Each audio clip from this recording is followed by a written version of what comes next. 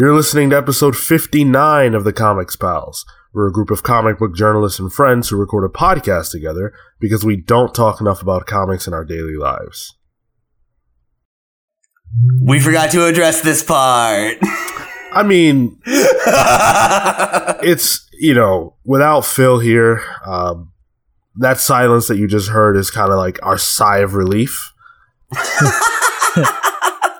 Miss you, Phil. It's a collective moment of silence for his absence, but also just it's like when you're a parent and you get that rare morning cup of coffee before all your kids wake up, and it's just that dead silence. You're just so glad they're gone.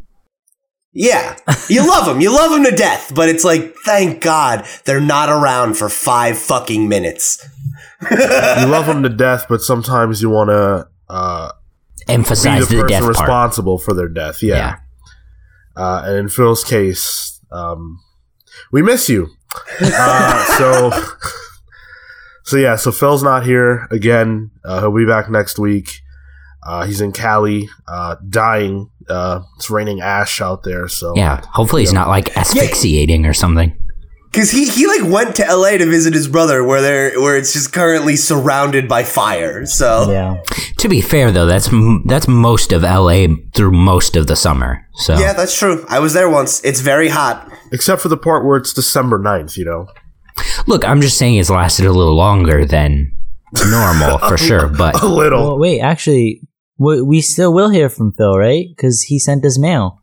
He did? Yeah, he did send us mail this week. Gosh, guys, I'm so prepared. That's fine. You don't have to do that. You just throw the mail segment to me. I got it. I didn't know there was going to be one. But since we do have mail, why don't we just do that right now? Oh my God! And okay. Al just sent us one too. I was gonna say we actually have 2 pieces of mail. Whoa! So, yeah, we should save Phil's because it's pertinent to one of the pieces of news that we're going to be talking about. So I'll go into okay. Yeah. I'll go into the other one and we'll save that for the hot topics. But all right. So I'm sorry. How you pronounce his first name before, Marco? How do I say it? Algelis. It's Algelis. Yep. All right. So we got one from Algelis Gonzalez, who writes in with a random question of the week. Boom. So he says, "Hey pals, I'm watching the movie White Men Can't Jump, and it took me back to the days when all I had as a kid was movies like Bad Boys, Coming to America, Die Hard, etc. Old timeless movies that are rewatchable or constantly on cable. Even though I love these classics, I recall watching these movies and thinking, why aren't there more comic book movies? There was Batman and Superman, but that was it. Now for the past decade, superhero movies have really dominated Hollywood and has been the thing many moviegoers look forward to watching, many of whom are not comic book readers, which says a lot about the content. We have a lot of haters in Hollywood who feel that this type of content is killing the art of filmmaking and overshadowing good films. They even go as far as to say that this type of genre will soon fade out. My question is, do you guys believe these movies to be more than just a superhero genre? Like any story, there has to be a conflict, a protagonist, an antagonist. Isn't this form of storytelling more than just a money grab machine? I personally feel these movies to be the new standard and the only type I get excited for. It has its iconography, symbolism, and its strong messages about life. Do any of you guys feel the same way? I would love to hear each of the pals' perspective on this. Love the show. Keep it up. Sincerely, Algelis Gonzalez. He says we could call him Al, but I already called him his full name twice now, so I'll get you next time, Al. And then I'm sorry, he has a PS. P.S. To further my point, for years, many people mocked wrestling and wrestling fans for the orchestrated matches and scripted reality. Now, ironically, it is the standard for all network television shows that have countless scripted reality shows, and still wrestling gets shunned when they were the pioneers. Thank you, Al, for the longest message we've ever read on the air. Weirdly enough, that's not true. You know what, man? It felt like it. We appreciate it. So to answer your question, this is something we've talked about on the show before.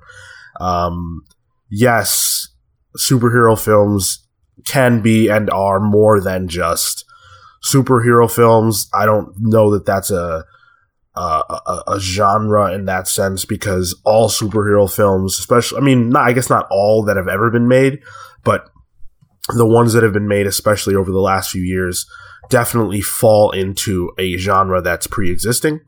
And the only thing that makes it a superhero film is that it's based on X character. So while Ant-Man is a comic book character, that movie was more akin to a heist movie than just a generic film, with Ant-Man in costume. Logan is a Western, Captain America 2 is a spy movie. There's a lot of that stuff going on. And of course, there are some movies that are kind of just their own beast unto themselves. Like Captain America Civil War doesn't necessarily have a specific genre other than like action adventure, but that's because it's telling a story that's sort of uniquely embedded in the Marvel universe, more like an episode in a long running television show than, like a movie designed to fit into a certain box. So that's kind of where the evolution of these films are going, and that some of them are specifically genre movies, and then others are just a portion of a much larger tale, which is definitely what Civil War was. So yeah, I definitely think your point is accurate, and I think that a lot of people are mad about this because, number one, comic books have always been viewed as for children and for geeks. And a lot of people in Hollywood don't consider themselves geeks and they hate kids. So there's that. And then, also the fact that a lot of people probably feel like the money that's going to these films could be going to other better kinds of films. Except for the part where you consider that before we had these, we had Transformers and we had shitty, Godzilla movies like Godzilla 2000. There have always been crappy movies, that's not new. And comic book movies are, in a lot of ways, the best thing going right now. Just because there's a lot of them doesn't mean they're bad. Yeah, so to build off your point, Sean, I echo a lot of your statements. I would say to answer your question, Al, and thanks again for writing in. We really do appreciate it. I think these movies they're in an interesting spot because I really don't know where they're going. I'd like to think that they're different than just like you said, genre movies, because like there is such a thing as just a superhero movie. When you say like a superhero movie, I feel like you do get a sense of like what you're signing up for.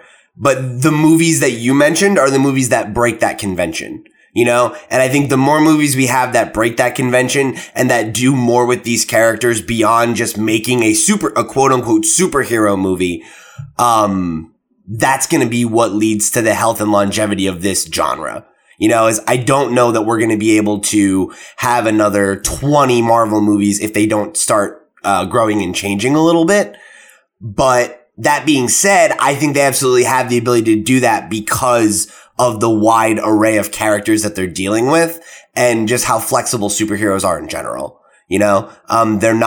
It's not the same as like, I often make the comparison to the Western genre, which is, I think, like apt because I think that's a place that superheroes run the risk of going. Because all trends end, right? But I do think that they have the ability and have shown the ability, to Sean's point in recent years to be able to move beyond, their roots. And we'll have to see where that goes. But to build off one of the things that you were saying, Sean, is I think that, the reason that there is so much hate around them is because, partly what you're saying, that there is I think a stigma against comic books and superheroes. I also think that they've been on top for so long that it's cool to hate the popular kid, and like Marvel movies are the most like popular, consistently critically successful, and like mass market successful blockbuster movies every single year since like 2008. So I feel like that's a big part of it. I think that there are a lot of people, especially people in Hollywood, that just have fatigue over it. But to Sean's point, I mean, like blockbusters beyond or pre-Marvel, right? Were like not in a super dissimilar spot. We were getting the same kinds of movies, just of a way lesser quality and without the cohesion, and I agree with you that superhero movies are a lot of the hottest movies of the year. And that's why Al is excited about them. Right. And other people are too, is because, I think we were kind of getting tired of a lot of the generic big money, big IP blockbusters that were trying to draw us in. And like comic books are a little fresher to most people because like they're not as familiar with some of these characters, but they're invested in the universe now. Like, they don't know who Ant-Man or Doctor Strange are, but they do now.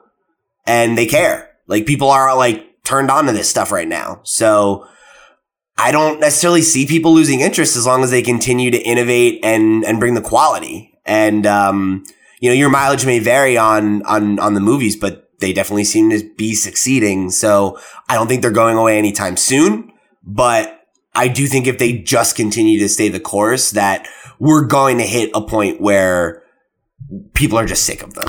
Yeah, and I'll speak for myself. I have kind of started to reach that point, I think. I miss Spider-Man, and I don't feel any qualms about that. I saw Baby Driver right after, and I had the best time. I think that I think you're right in that there's a lot of room to be played with in terms of genre within the superhero genre.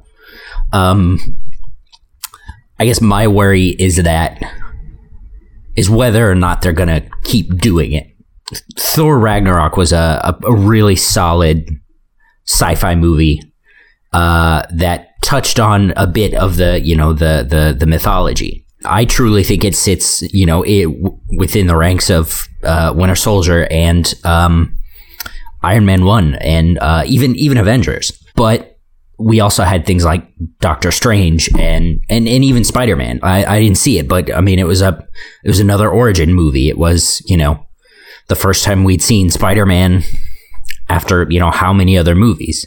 The thing I am wondering, and especially with the upcoming Avengers 4 reset, is how much more of the same are we going to have to sit through? Are we going to have to see another Captain America movie to get another Captain America origin story? Or is Marvel going to be, conscious enough that that's still fairly fresh? And they seem like they will be. Spider-Man wasn't a total origin story, but there were elements of that in there. So, yeah, I don't know. I think ultimately, I think Pete's right. I think that if these companies don't start sort of spreading out a little bit more, and even with Image titles or Boom titles, the announcement of Goldie Vance, the comic from Boom by Hope Larson and Brittany Williams, that was announced I think last week. I was actually more excited about that because it was something a little away from the big two. Well, because it's fresh. Yeah. And I think we're gonna pretty likely start seeing more stuff like that. See, more indie comics that are a little bit more fresh start kind of hitting the theaters and stuff. I think we're going to have to. That's something we're already seeing too, right? Like Kick-Ass was one of the first movies to come out during the sort of taking over of Hollywood by superhero films. Kick-Ass. And by just geek stuff in general, because Scott Pilgrim came out at the same time. Yeah, so they've always been right alongside the big two stuff. Not only is that not changing, it's getting even bigger because Kingsman was a big success. And they're taking over on television too with Deadly Class, Happy coming out. And then Amazon, I think, or it's either Amazon or Hulu, I can't remember, at the current moment, is getting Lazarus. So, and then Netflix is doing Umbrella Academy, right? So they're everywhere. So I think your point. Go ahead. I was going to say Amazon is doing Lazarus. Yeah, so I think your point is very apt, and I think that the diversity that we get in comics is just as important in film in order to keep things fresh and to be able to entertain every kind of audience member. I'm surprised it's taken so long for Hollywood to really start trying to mine the well of indie stuff because of how successful The Walking Dead is. You would think that there would be more things based on Image properties popping up quicker. Because Walking Dead's been on TV for 8 years. Walking Dead also has the luxury of being a zombie show. And I could easily see a lot of people thinking it was successful because of that and not because it's a comic book show. A lot of people don't even know it's a comic book show. You would just think that, like, with the atmosphere of, like, comic books are the hot thing right now. Like, I don't know. I'm surprised that there isn't somebody who's not thinking the same way that I am right now. Because to be fair, though, it's not like there aren't any other adaptions of Image shows or whatever. To that, though, I think it's just an awareness point, like an awareness thing. Like, who are you going to know? Batman or... Like as someone who doesn't read comic books, who are you gonna know? Batman or are you gonna know Saga? Yeah, no, you're totally right. And it becomes a thing of having to and like play up an indie book because you really have to sell that versus something like a Wonder Woman, a Superman, like anything big too, because those have such they permeate so much in like pop culture in general. It makes it that much more difficult. Like even Walking Dead, to Sean's point, it has the advantage of being a zombie show, so it just works.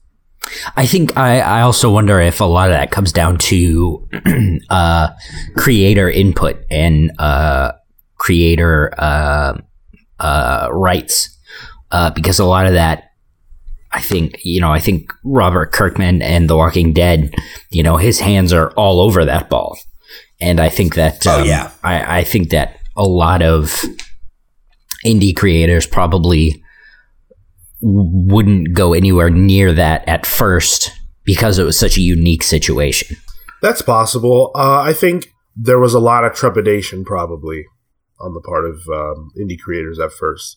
I think that now that's going away, especially because a lot of people have seen the way that Walking Dead has been treated. And mind you, this is not something that I know, right? Like I don't talk to these people about this, but it just would stand to reason that somebody like Greg Rucka, who cares a hell of a lot about Lazarus, or somebody like Rick Remender, who cares a hell of a lot about Deadly Class, would not want to just jump into the first opportunity that they have without knowing that their product is going to be treated well and that they're going to have say-so over it. Rick Remender was on set every day for Deadly Class, Right. And I think that's a huge thing that we've seen as a shift with these properties, is that like we actually care about comic book creators in Hollywood now, like in terms of being like, oh, they're actually a key to getting this right and making people happy. And like just looking at the power that Kirkman has from going from indie writer with a kind of successful zombie book and superhero book to like a major force in Hollywood and a fucking millionaire. I feel like that's got to be a pretty attractive thing, right? If you've got a really good property that lends itself to an adaptation, is like there are opportunities for you to go and see your vision brought to life, and not have it taken away from you, and use that as a platform to grow you, and that's huge. Mm-hmm.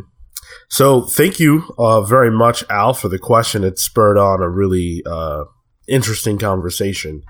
So hopefully that answered the question for you, and always feel free to write to us, and anyone else, of course, who wants to do so can do so. While you're doing that and you're listening to the show, you can hit us up on iTunes and leave us a star rating. We're a 5-star rated podcast. We intend to stay that way. We can only do so with your help. So you can leave us the rating on there or whatever podcast hosting platform you choose to listen to us on. We are at The Comics Pals, wherever your social media is sold. You can always write to us on there. Al chose to write to us at thecomicspals@gmail.com and dropped his random question of the week there. So feel free to do that.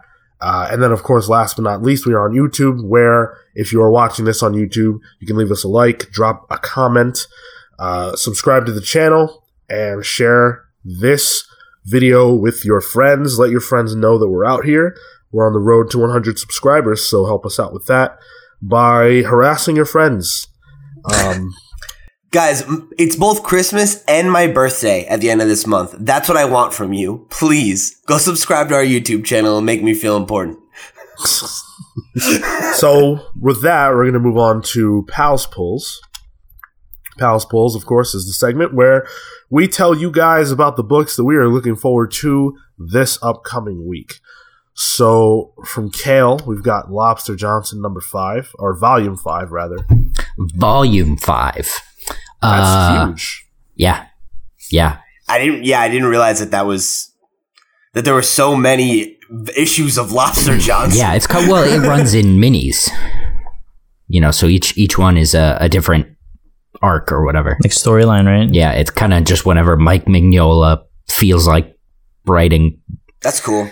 Yeah, so if you don't know, I know I talked about it early on and we haven't talked about it much since, but Lobster Johnson is a pulp comic, sort of a supernatural pulp comic that's set in the Hellboy universe.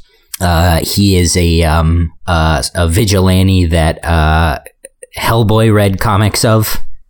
And it's just, man, it's a really great series. It's really well written. It's action packed and very well paced. The art is always just on point. I can't recommend Lobster Johnson enough. Cool. I love books that take place in the universes of other books. Yeah. So Marco's looking forward to a few books this week. We've got Royal City number 8. Yep. Royal City is a Jeff Lemire book. I like when he does his like solo. He does writing and art on his books. He paints in watercolors a lot, so I enjoy the visual style. And Royal City, for those who don't know, is a story of a writer who comes back to the town that he grew up in, and there's like turmoil in the town. He has family problems. He's a depressed writer.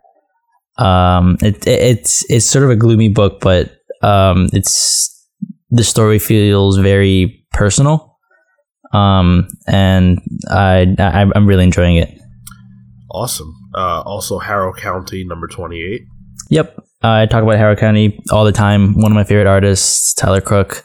One of my favorite horror writers, Cullen Bunn. It's a stellar series, and this arc has been phenomenal. So I'm really looking forward to this one. And Grass Kings number 10. Yay, last one. Grass Kings is Tyler Jenkins and, oh my god, Matt Kint. Again, Jenkins' art is amazing. It's watercolors. I have a thing for watercolors. It's a fetish, Marco. Just say it. It's a fetish. A thing. And yeah, the story is really good. It's an action-packed series being published by Boom that you guys should check out. And then Pete and I both chose Mr. Miracle number 5. Pete, you want to talk about this? I'm not like caught up on this book yet. I read the first 2 issues, and I'm definitely into it so far. We've talked ad nauseum about how much we love this creative team. Tom King is, I think, one of the best writers in the industry right now. And how do you say Mitch's last name? It's Gerards? I say Gerard. Gerard? Okay. I don't know. Well, I think it's Gerards. Either way, okay. I hope I got it right. Sorry if not, Mitch. But he's a fantastic artist. They're the team behind Sheriff of Babylon, which we've plugged a ton over the 59 episodes we've done here. So this is another great book. I don't know where issue 5 is picking up since I haven't read 4 or 3 yet. But yeah, definitely check this one out. Sean, you can probably speak more to it than I have because you're all caught up, right? Yeah, it's really good. I mean, not that would be a surprise to anybody. It's going really, really well. I'm falling in love with Mr. Miracle. I've always loved Big Barda, and I don't know why, but I'm loving the character even more through this series and getting to explore what their world is like and the very human elements of their drama as they war with Darkseid has been fascinating. And I'm glad that this is getting a 12-issue run because I don't really I don't want it to end, but I also don't want it to go on forever either. So, yeah, I feel like Tom really thrives in the like maxi series. Yeah, like the 12-issue format is really, really good for him. Mm-hmm. He comes in. Yeah, he comes in. He tells a story and like leaves while the iron's hot. I mean, wait, hold. Tom thrives in any environment because Batman is on issue 30 fair. Whatever, and it's really good. That's fair. And I have to pick up the latest one because of those couple pages that have been making the rounds that are just like that whole exchange between Batman and Superman, or not exchange, but that mirror of them talking about one another, that if you're on Twitter, I'm sure you've seen at this point. I was like, God damn it, Tom, you did it again. That's our boy. So the other thing I wanted to bring up real fast is that Tyler from The Long Box, host of The Long Box podcast, reached out to me on Twitter to tell me that I should read Doctor Strange number 382. And so I bought it strictly because he told me I should read it. I don't read this comic. And I was very, very pleasantly surprised. Now, I don't know if I should spoil the surprise. I feel like you can. What do you think, Kale? Should I go for it? I mean, is it really, really good? I mean, for me, but for most people, probably not. I don't know, man. I feel like, come on, like if you let's look at it this way. If you read Doctor Strange comics to the point where you're going to care about a mild spoiler in one of them, don't you think you've probably already read it by the time that you're listening to this episode? Is it a mild spoiler though? It's the crux of the issue. Like it's the So that's not a mild spoiler. The issue, though, right? Like, it's not like... dude, no, you know better than that. No. All right, so I'm with Kale. I'm not going to spoil it, but I do want to say thank you to Tyler for recommending this book to me. People who happen to know me, I mean, not a lot of people that are listening just know me, but people who do know me will be able to figure it out. It's massive. I'm so happy, so excited. Fuck. I done figured it out. I mean, I know what it's about. I've known what it was about since Tyler brought it up. Yeah, it's the return of a very particular character that I happen to be a really big fan of. So I was I was about to ask. So we're not spoiling it, right? I was saying it's the return of a character that it could be anybody. Yeah, literally, that could be anybody. I was about to ask, is this the kind of spoiler that you would recommend me pick up in a trade? So apparently the answer is no. The answer is no. I'm happy to see this character back, but I'm more interested in what this is going to mean for the Marvel Universe going forward than what it means for this particular particular run. Yeah. So we'll see. Jumping into the news, we've got Batfleck Watch. Oh, I'm sorry. I'm so sorry. Is this the Donny Cates Doctor Strange, or is this still Jason Aaron? Oh, Jason Aaron's done. John Barber had a small run, and then now Donny has taken over. Okay. And the issue was solid, by the way. He's all over the Long Box. They fucking love him. It sounds like he's hot shit.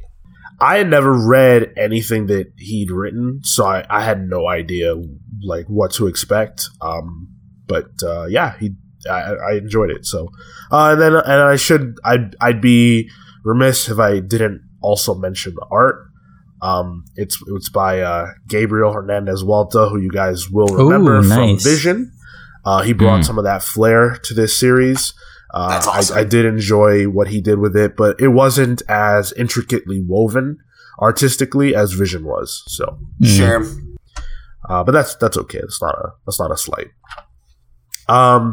So jumping into the news, like I mentioned, we do have Batfleck Watch because the will he won't he continues as Variety reports that Ben Affleck will appear in the upcoming Flash film, which has been rumored to be Flashpoint for the longest time, but will not play Batman in the Matt Reeves solo film. A couple of months ago, Ben. Being such a baby about this. A couple months ago, Ben Affleck mentioned that he was looking for a cool way to segue out of playing Bruce Wayne, and we speculated on that episode that Flashpoint would be the way he would do that. And now it's looking more and more like that's going to be the case. They're going to do something to get it to where Bruce Wayne looks different for whatever reason. And that leaves the question, who will wear the cowl? And the answer, at least if this actor has his way, would be Jon Hamm. Variety reports that John Hamm really, really wants to play Batman. Radar actually is reporting this as well. And Radar reported the following. John is gunning hard for the role. Ben and John enjoyed working together and have been on good terms ever since they were in the movie The Town together. But John knows Ben has faced some criticism over Batman v Superman and Justice League, and frankly thinks he'd be better for the job. This is business for John, not personal. Also, according to them, John Hamm has been courting director Matt Reeves for a while, hoping that he would choose him to play Batman in the solo film. Now, that's great, but there's another wrinkle, which is that Matt Reeves apparently wants Jake Gyllenhaal to play Batman. So, what do you guys think of this? And of the three candidates, right, Ben to stay, John to take over, or Jake to take over, who would you most like to see play Batman going forward? I want to see Jake Gyllenhaal, but just because I'm a Jake Gyllenhaal fan, but I think Hamm would be the good choice. I'm all in on Hamm. He's who I've wanted as Batman forever. I think he'll be. Didn't you want him as Shazam? Well, yeah, but at the time Ben Affleck was Batman, Yeah. so that wasn't an option. And the reason I picked Shazam specifically is because I know that John Hamm has the acting chops to be both like the mighty Marvel powerhouse, but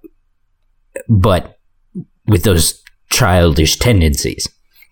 And I want to see that performance more than I want to see him portray that character. Does it make sense? Sort of. Absolutely. Yeah, it does. It does.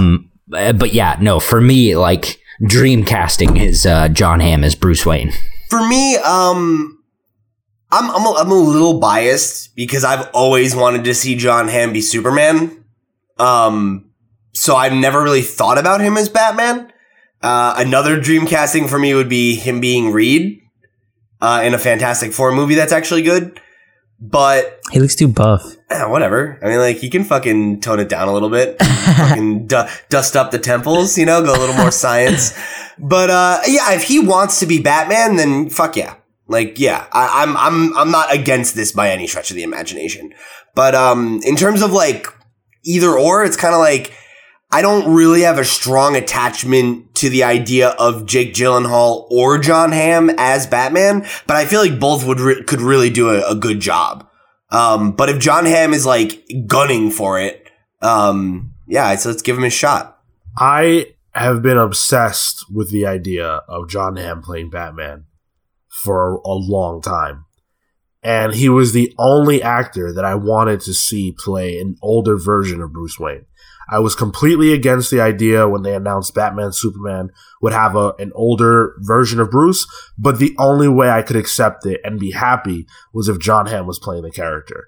Now that Ben is exiting, and I don't think that there's any doubt that he's not going to continue after Flashpoint. I think he's done. He's been hemming and hawing for like over a year at this point. I don't see him sticking around. It's got to be John Hamm. Jake Gyllenhaal is baby-faced. He's not about that life. John Hamm definitely is, and I want that. I need that. So hopefully we do get it. Yeah, somebody who wants it. Like, Yeah, like that's why I don't want Ben to be Batman anymore. It's just like I'm so sick of this. Like, will they? Like, is he? Isn't he? Like, just shit or get off the pot. You're playing Batman. Yeah. Like, just you're Batman. Like, how do you? Fuck you. Like, just, yeah, I'm over it. Over it. Everybody has that perspective now, and he really kind of like got people to sour on him because coming out of BVS, a lot of people were very fine with what he did, and a lot of people thought he was really good in the movie. I thought he was good in the movie. What he was given wasn't the best, but I thought he did a good job. Having only seen Justice League, like, Ben Affleck is not the problem with those movies. No, right. Yeah, like, I could see him getting a good solo Batman movie, but the fact that he's just, like, been such a, like, baby about this whole thing of, like, I'm not doing it anymore. No, I'm gonna keep doing it. No, it's just like, just fuck, whatever. I'm over it. Just recast him. I'm done. And get Leto out of there too. Fuck that guy. I would like to give Leto one more chance. Nah, fuck him, dude. He's a creep. I mean, yeah, but I want to give him one more chance as a Joker. Yeah, no, like he's got a bunch of like I'm waiting the days until he gets his fucking number checked in this whole, sexual abuser thing. Jeez. He's gotten a lot of flack for it, and he's also apparently a fucking nightmare on set. Like he was talking shit about being Joker. Like fuck him too. Like let's get him out of there. Boy, oh boy.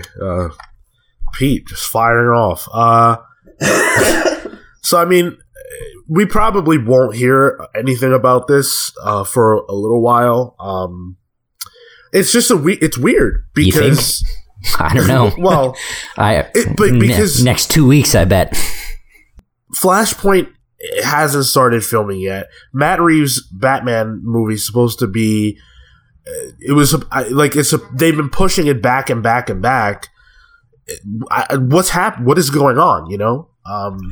I feel like Ben must have been on like a 3-movie contract, and they're like gonna give him a bigger role in Flashpoint for that to count as his 3rd movie, and then he's out.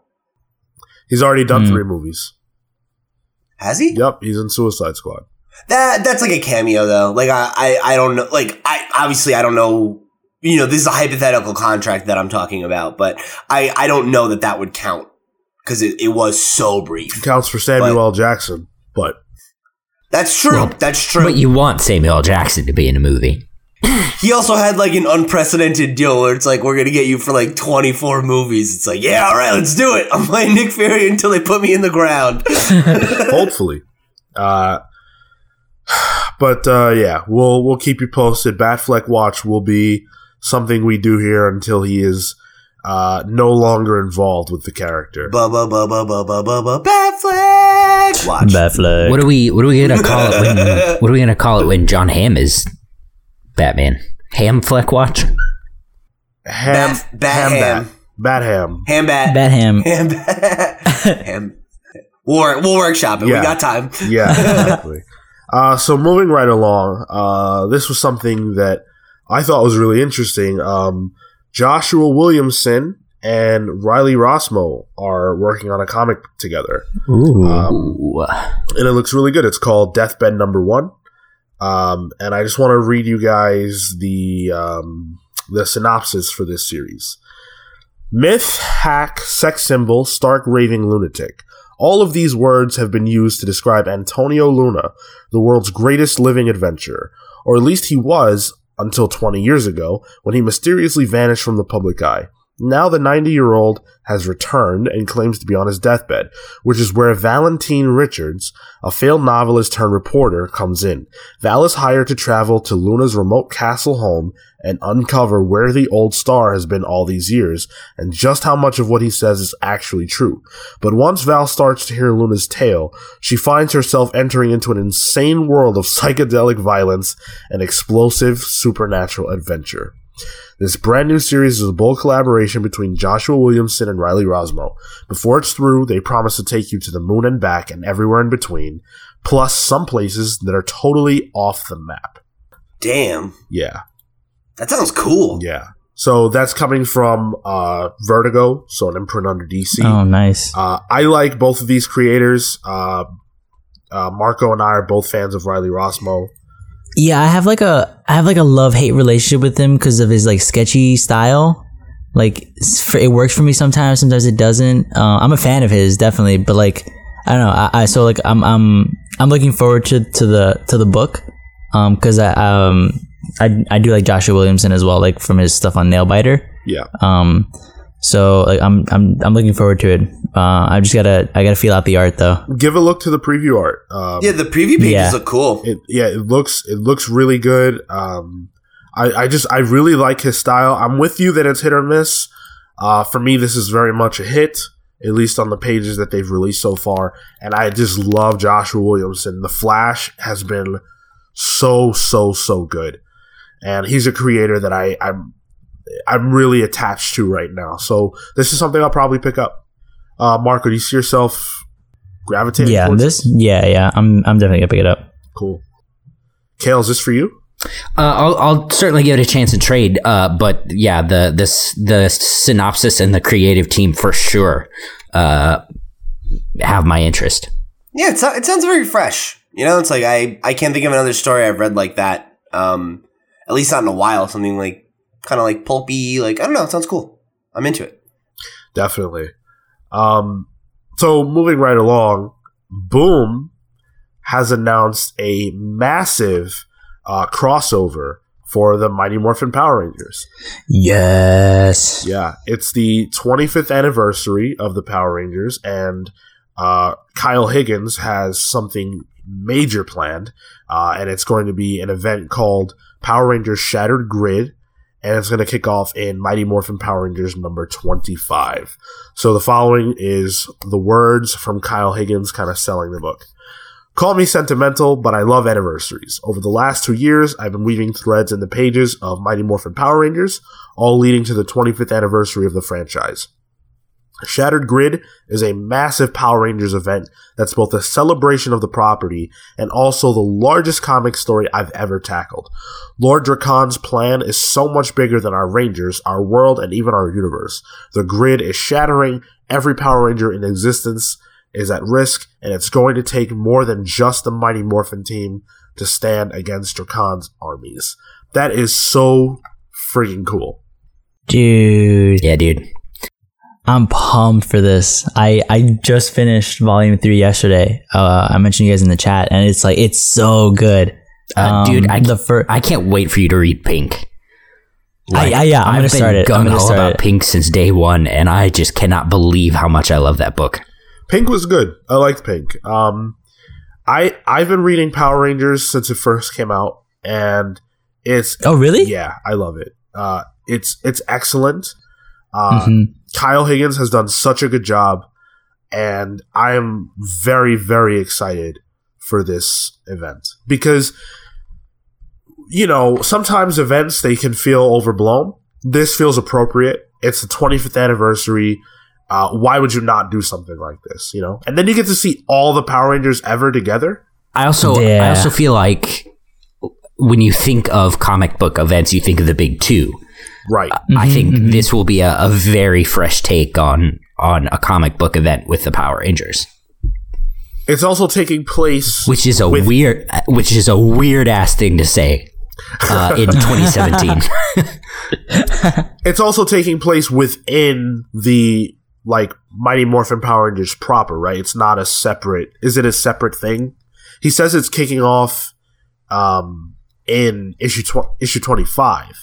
Yeah. So, is it just going to be its own thing? I think it will cross over with Go-Go Power Rangers. Right. But number 9. It's so, yeah. Yeah, I don't think it'll be... I don't know. I can't speculate to that. How many Power Rangers ongoings are there 2. Then? Just 2? Okay. 2 right now, yeah. Is Go-Go like a different team? So Go-Go it's more of the high school drama of the Power Rangers. We see more of their lives as their identities more than. And then Mighty Morphin is like them doing Power Ranger stuff. Yeah. Okay, it's the same cast though. It's the OG cast. Yeah. Mm-hmm. Okay. So Marco, I want to ask because I'm pretty sure Sean and Caleb both watched the show. Did you watch Power Rangers as a kid? Oh yeah, baby, 100%. Because it's cute to hear you guys all talk about it. Like I have no relationship to the Power Rangers. I wasn't allowed to watch it when I was a little kid. And then sorry, go. It's just it's weird because I was allowed to watch things that were animated that had violence, but for whatever reason, my mother was weirdly against the Power Rangers because she was convinced that I was gonna play with weapons and kill my friends or something. I mean it's very similar. I couldn't read Harry Potter for a very similar reason. Oh yeah, see that I was fine with because it's you can't do magic. It's okay.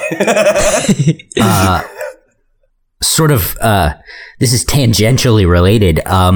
So I'm sure you guys know this, but just in case the general audience doesn't, I don't know how they couldn't. The way they film Power Rangers is the Mighty Morphin Power Rangers originally was a series called Super Sentai in Japan. Yeah. I can't remember the exact version that the Mighty Morphin Rangers were, but it's very similar to what we have. Wasn't it just like Super Sentai Force or something like that? No, was the I first think one? it's like I think that was the first one, yeah, but the first one wasn't Mighty Morphin. the first one we got. Right. Yeah. Right. Okay, that makes sense. So this new one, the newest one that's coming out in February, is of Power Rangers or Super Sentai? of Super Sentai.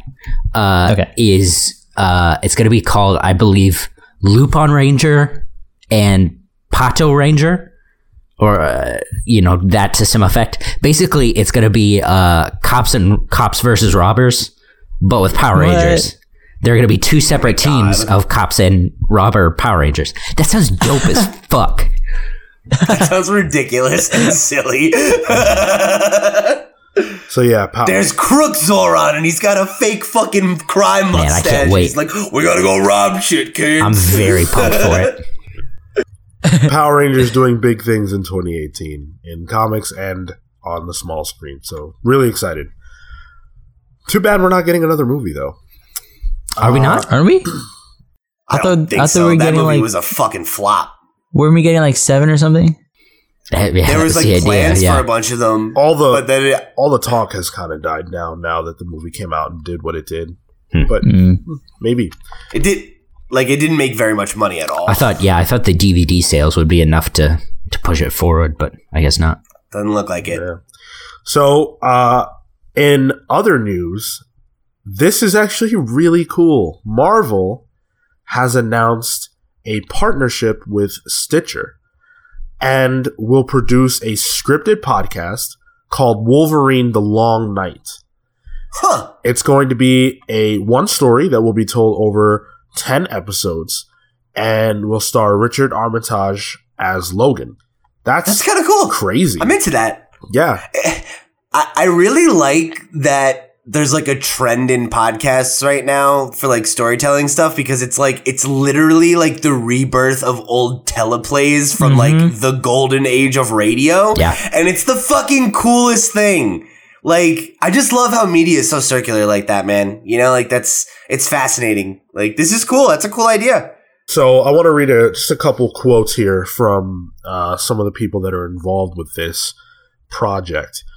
So the writer is Ben Percy, and he compares The Long Night to crime-centered podcasts like Serial and S-Town. I'm a massive fan of Serial, personally. And S-Town was okay. I didn't listen to S-Town. It was all right. Yeah, worth a listen for sure. And so he had this to say about this new project.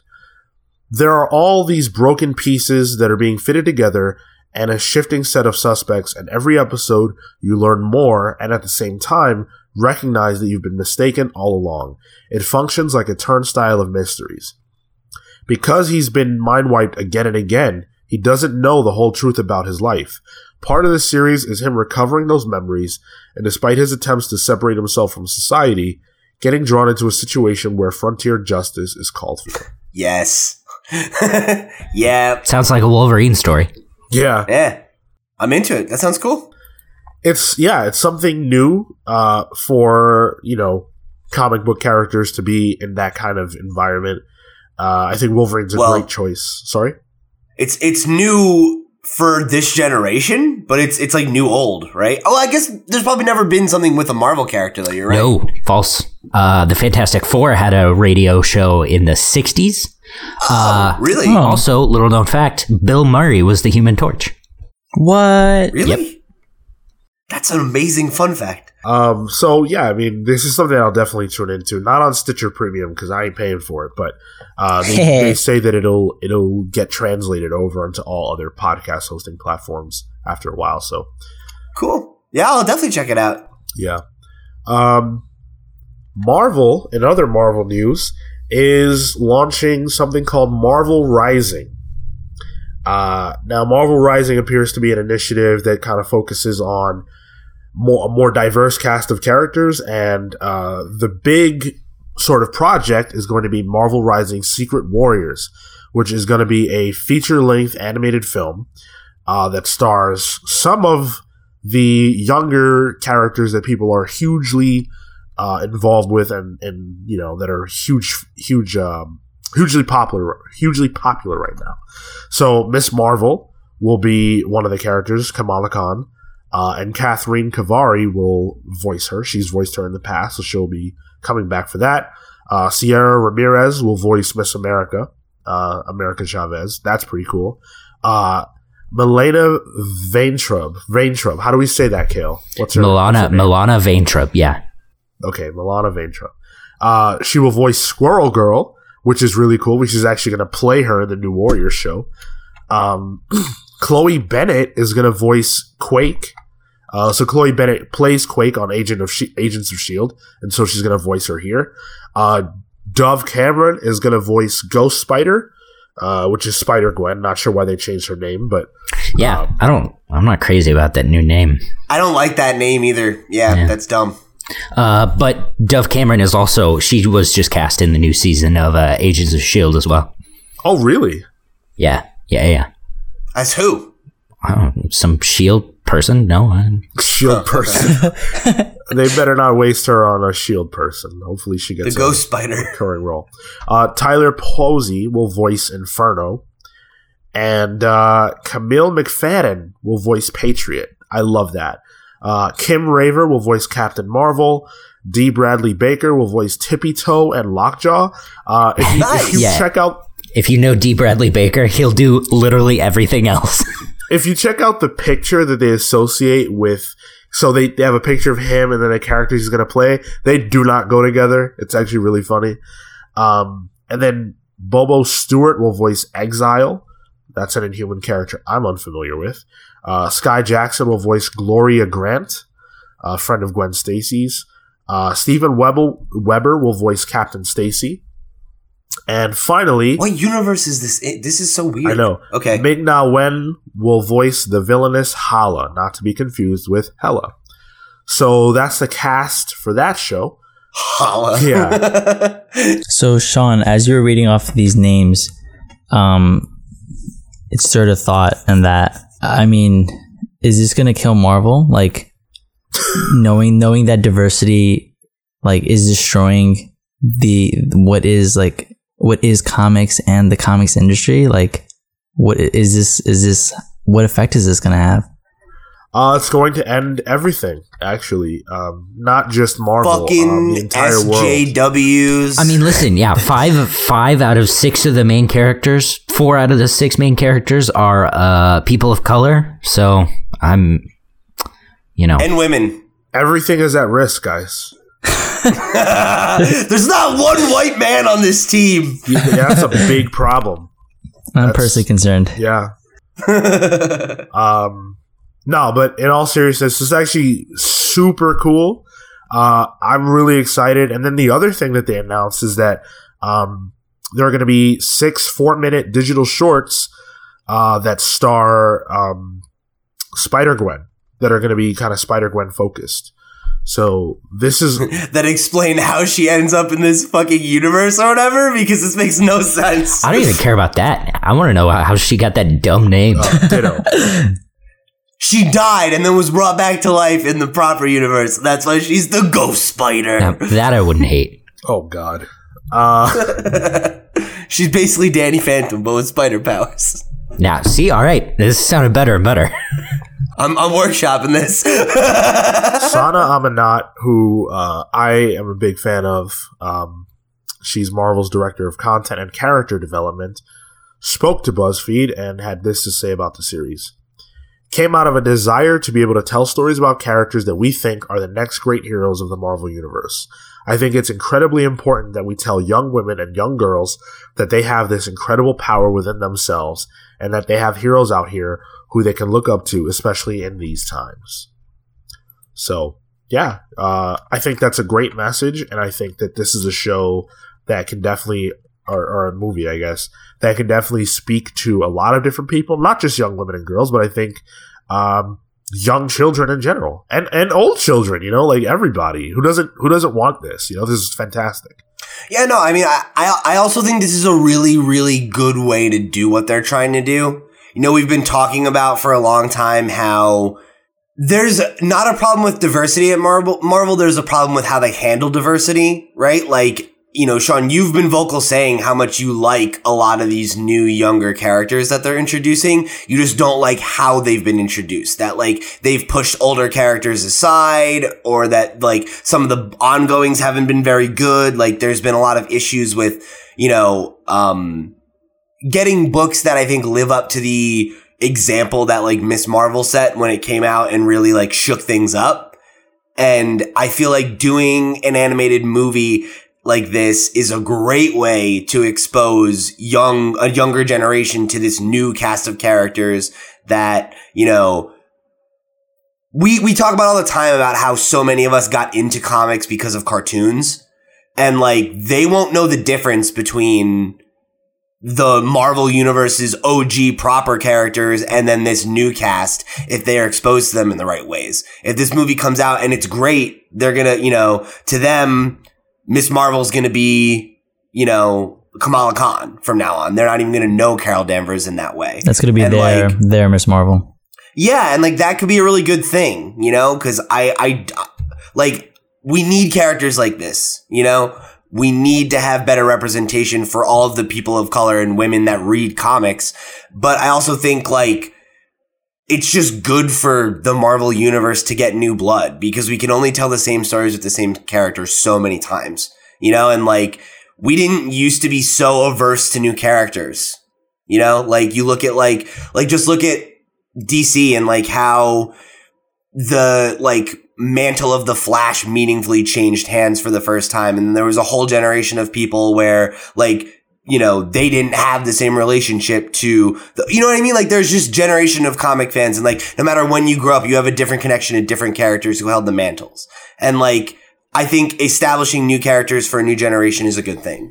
Yeah, absolutely. That's why I love what they do in the animated space, because on those shows, characters like Miles Morales and Miss Marvel, they've already appeared, and kids are getting familiar with them. And to them, there isn't kids aren't the same as us. They're not watching these shows and going, "Oh, well, how come there's two Spider-Man? How come one is black?" It doesn't matter. They're just watching it, and the kid and yeah, they're like, "Oh, there's two Spider-Man." Okay, yeah, it's not a problem. So this is a way to further that, and people who have problems with this need to beat it, because this is what it is, and this is great. Does anyone else think it's kind of weird that Miles isn't on this team? Well, I'm all for Gwen Stacy, but I thought it was a little weird. Sony has their own Miles Morales film coming out, so right. Okay, that makes sense. So, in news that pleases maybe only me, definitely only Weekly, Entertainment Weekly had their big sort of expose with X-Men Dark Phoenix. And we got a lot of information about what this movie is going to be, including our first look at Sophie Turner as, I guess, the Phoenix. I'm in love. Really? Yep. She looks great. I love I don't know if I love the like skin cracky thing that they do. It's okay.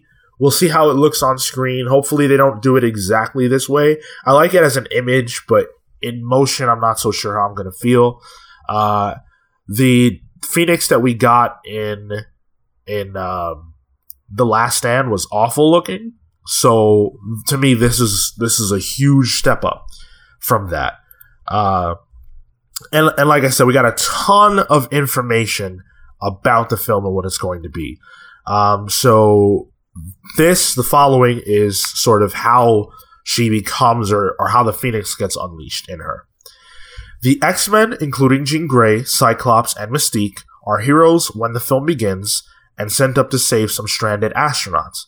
But a solar flare hits the X-Jet and all hell breaks loose. Jean absorbs those solar flares and then hurls them back into space. That's what triggers, awakens, creates the Phoenix and voice inside her. What appears to the world to be another heroic victory by the X-Men in saving stranded people in space, we realize is this thing that begins the unraveling of Jean and the unraveling of secrets Charles told her. Now, this movie, I should say, takes place 10 years after Apocalypse, so it takes place in 1992. And what was left out of that description is that the reason why the X-Men are in space doing this is because Charles Xavier has gotten more arrogant because the X-Men have done so well over the last 10 years that he kind of thinks that his vision is unstoppable. And so sending them into space, they're totally safe. And then, of course, things go wrong because of what happens to Jean. What's weird, though, is that she uses powers akin to the Phoenix in Apocalypse. So I'm not sure, why. Okay, so she uses them again here, but it's already inside of her. So I'm a little confused about that element of this whole deal. Do you guys have any initial thoughts about this? The image, the description? The synopsis certainly sounds better than most X-Men films. So I don't know. We'll see, I guess, but it's not on my radar. Yeah, I'm really not excited for this movie. I wish I was, and I don't think it's impossible for me to come around on it, but I'm kind of with Kale on this one where this image doesn't do anything for me. I saw it and I honestly thought that you were going to be heartbroken because I think it looks really bad. But I'm glad you like it. So I don't mean to shit on it, but you asked my opinion. Believe me, I don't care. It's okay. as far as the synopsis goes, that sounds good. That sounds like the setup to a good X-Men story. I like that it's set in the 90s. There's a lot of things here that I think could make for an interesting movie. It's just really going to be all about how it comes together. And considering the last one that kind of feeds into this one was such a mixed bag, I'm interested to see where this goes, but I don't know that I'm necessarily on the train yet. I'm here for it. Really? Yeah. I like the Dark Phoenix saga. I love that story. The story after that is my favorite. So I don't know. I want to go in with positive thoughts on this one because I do want to see the X-Men and this storyline brought to life, and told well. So I hope in the execution, we see that. Yeah, obviously I have the same hopes. Obviously, though, I also have some big fears. Mm-hmm. One of those is that Simon Kinberg is directing. This is his first movie, and that's weird. He actually talks about the fact that this is his directorial debut. I don't have the quote right in front of me, but he essentially says that this story is so important to him that he couldn't imagine letting somebody else control how it was told. And that's weird because you're not a director. He's a producer. He's produced all these movies, and so he has a lot of sway in terms of what these, what the direction is. But for you to feel like you need to sit in that chair and be the person who drives the ship in that regard, that's super arrogant to me, just because he's never done it before. So I'm not sure how to feel about this. That does not mean he can't do it well. It just means that it's a red flag. Some of the stuff that they've talked about regarding Magneto's role sounds really cool. Apparently in the 10 years since Apocalypse, he's established Genosha, which means a lot of cool things for... Right. And one of the things that's going to happen is that when Jean sort of unlocks these powers, she turns to him for help because he's always been one of the most powerful mutants in the world. And now that he's established this mutant safe haven, she goes to him for advice, for help, for training, maybe. So that's really cool. And then the other interesting thing, and this gives me hope that they'll follow the comic book story to some degree, is what role Jessica Chastain is actually going to play in this movie. So we've heard some things about what she might be doing, but the Entertainment Weekly article gives us a lot more information. So This is from the article. Her character is way smarter than we are. What she realizes is she can use Jean Grey to manipulate this world, to turn it against itself. And then this, what I'm about to say, is also from the article, but it's more of a description of the character. An otherworldly shapeshifter who manipulates Phoenix for her own agenda. Chastain's villain is quiet but brutal. The actress herself also revealed a bit more, stating that her inspiration for the character is the vet who tells you need to put your dog down. There's something very clinical about it. So, in the comics, the role of manipulator is played by Mastermind. Mastermind is the character who kind of manipulates Jean Grey into turning into the Dark Phoenix and joining the Hellfire Club. But a lot of people think, and rightfully so, that Jessica Chastain is actually playing a Skrull. Not just any Skrull, but Varanki, the Skrull leader. The reason is because the article says she's playing an otherworldly shapeshifter. There were rumors of the Fox universe using the Skrulls for the X-Men films and then crossing over with the Fantastic Four. Those rumors came out a long time ago. So this could be the first step in that direction, which is actually very cool. What do you guys think about that? It's really interesting, especially when you consider what our main topic is today. Yeah. You know? Because even if that is their plan, it doesn't necessarily seem like it's going to come to fruition. But in the context of this movie, that sounds great. I would love to have, because there's like there's a more cosmic element here. They're going to space. Like, yeah, that could be really cool. And, it sounds like they're saying all the right things.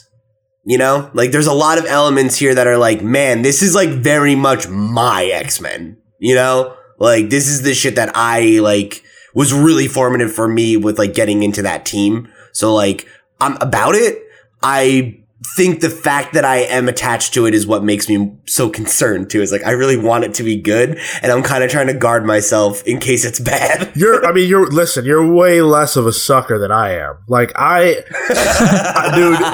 with all the stuff that I know, right? Like, and all the reasons why this could be bad, like Apocalypse being what it was and stuff like that. I don't care. I see Sophie Turner. I'm in, bro. She looks fucking fantastic. I love everything about Sophie Turner. I couldn't be more excited for this, and I have no great reason to be. But they're saying all the right things too. There was an article about how they recognize what went wrong with Apocalypse. This is taking place in the 90s, which is cool. Sophie Turner. Genosha, like there's so much good. But like it's Fox. I don't know. And then speaking to your earlier point, putting aside the Disney Fox acquisition situation, right? Disney is using the Skrulls in Captain Marvel. So how is that going to work out, right? Like, are they going to just share the Skrulls and have it be all good, or is it going to be a Quicksilver situation? Because or we can't call them Skrulls or something. Right. And then on top of that, Quicksilver just died in Age of Ultron, right? Like he was used for one movie and then that was it. Is it going to be that? Like, where is this going? Just forgetting the acquisition, because these plans came way before, and the idea of sharing the Skrulls came way before. So how does this work? I don't know. I really don't know. And the thing is like, I feel like it's a moot point because of our main topic, right? Of like, I bet there was some kind of weird deal that came up to be like, okay, here's how we're going to do it so that, this is our side of town and that's your side of town. But like, it feels like in a couple weeks, it's not even going to matter. Like we're going to get through the rest of these movies and then it's like going to be fucking New World Order. Yeah. Like this might be the last X-Men movie from Fox. Like, fuck, I don't know. Like, I have no fucking idea, like, and who knows, like, the conversation that you're talking about, I wonder if that was, like, the first step to them being like, you know what, fuck this.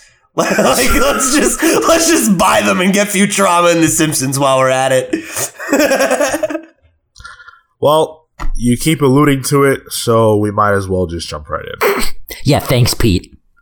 So we're gonna jump right into it. We're gonna talk about Disney and the reports that they are very, very, very close to signing a deal with Fox that would lead them to acquiring 21st Century Fox's film and TV properties. Now, we've talked about this on the show before.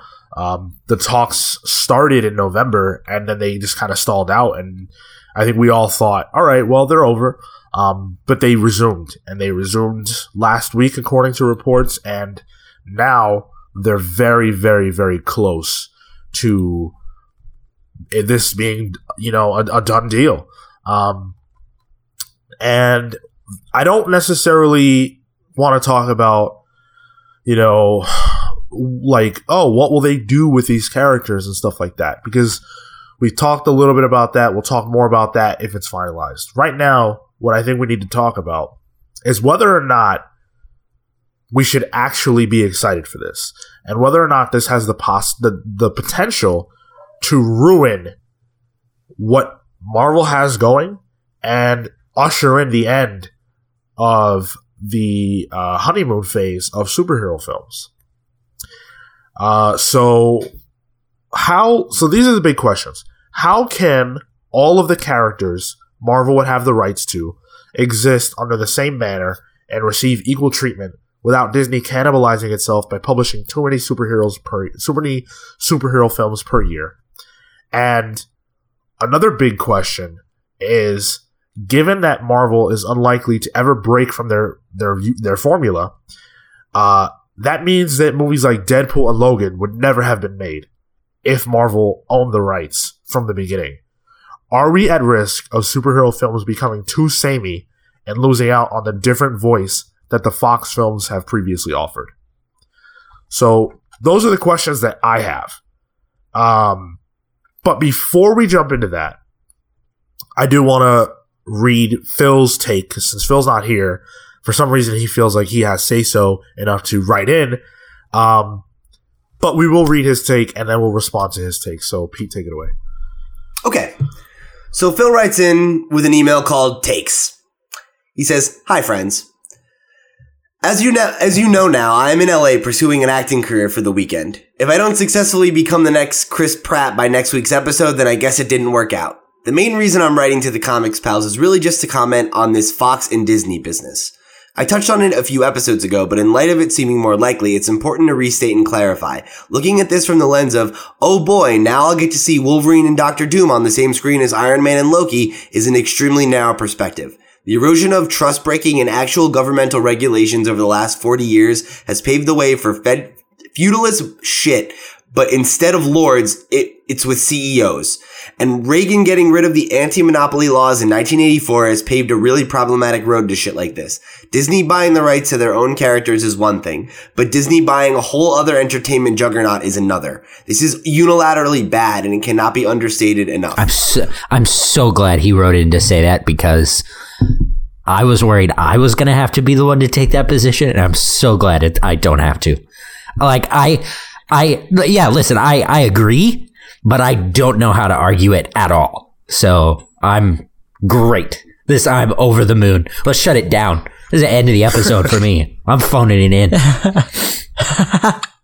So first of all, I want to make this point, and this is coming from an article,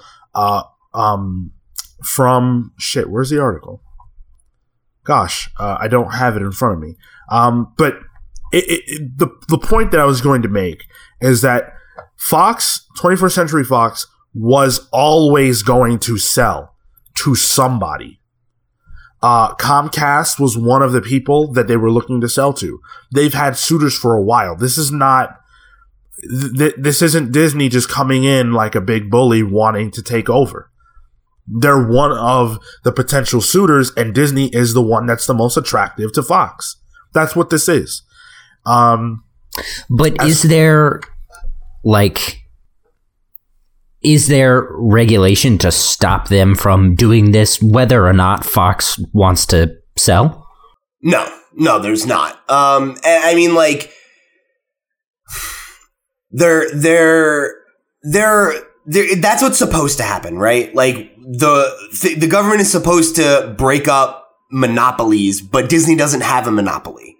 Disney is increasingly becoming bigger and scarier, but the way that, you know, to the point that Phil made, the way that things have gone since the 80s basically has made it so that, like, the size you have to be to be in danger of actually being broken up is insane. All you need to do is look at the biopoly that we have in both operating system technology, you know, and internet providers. You know, unless you live in like California or like Texas, you probably have 2 internet providers at best. In some places, you only have 1, and they just cut it up like gangs territory, and the government doesn't step in and do anything, even though they absolutely should, because the government is in bed with your ISP.